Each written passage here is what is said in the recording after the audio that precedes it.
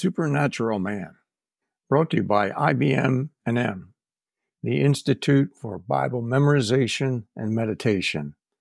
Today we're going to talk about a little more introduction stuff. We talked about meditation. We're going to talk about memorizing the truth. Memorization, or the act of memorizing. Memorize is the process of committing something to memory or learning something by heart. When you know something by heart, you can say it without thinking about it. Vine's Expository Dictionary of New Testament Words states in Ephesians 6:17, we are commanded to take the sword of the Spirit, which is the Word of God.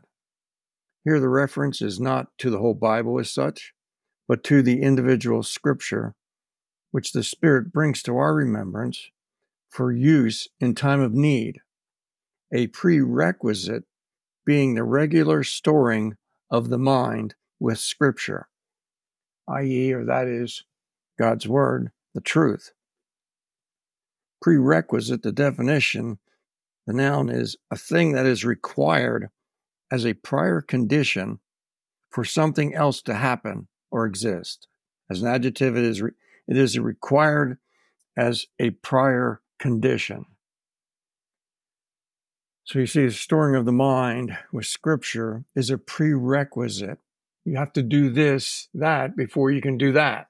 In other words, the Word has to be in you before you can actually use it. You have to memorize it, go over it.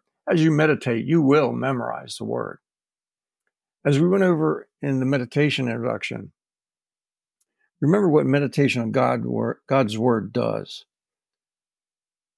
Its faith comes to you by hearing, and hearing by the Word of God. That's Romans 10:17. That's why you say it aloud to yourself over and over. It builds faith in your heart, and you persuade or convince your heart to believe. See, a lot of it is heart belief, not head belief.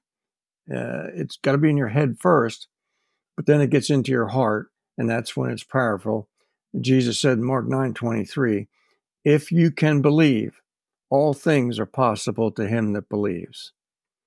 So we see we want to believe in our heart, and we confess with our mouth, and Jesus said, you will have what you say. So coming up on the next and actual first lesson, the title is The Mystery of the Kingdom of God. And we'll see where the New Testament meditation plays its part. And we look forward to that. And thank you. Bye-bye.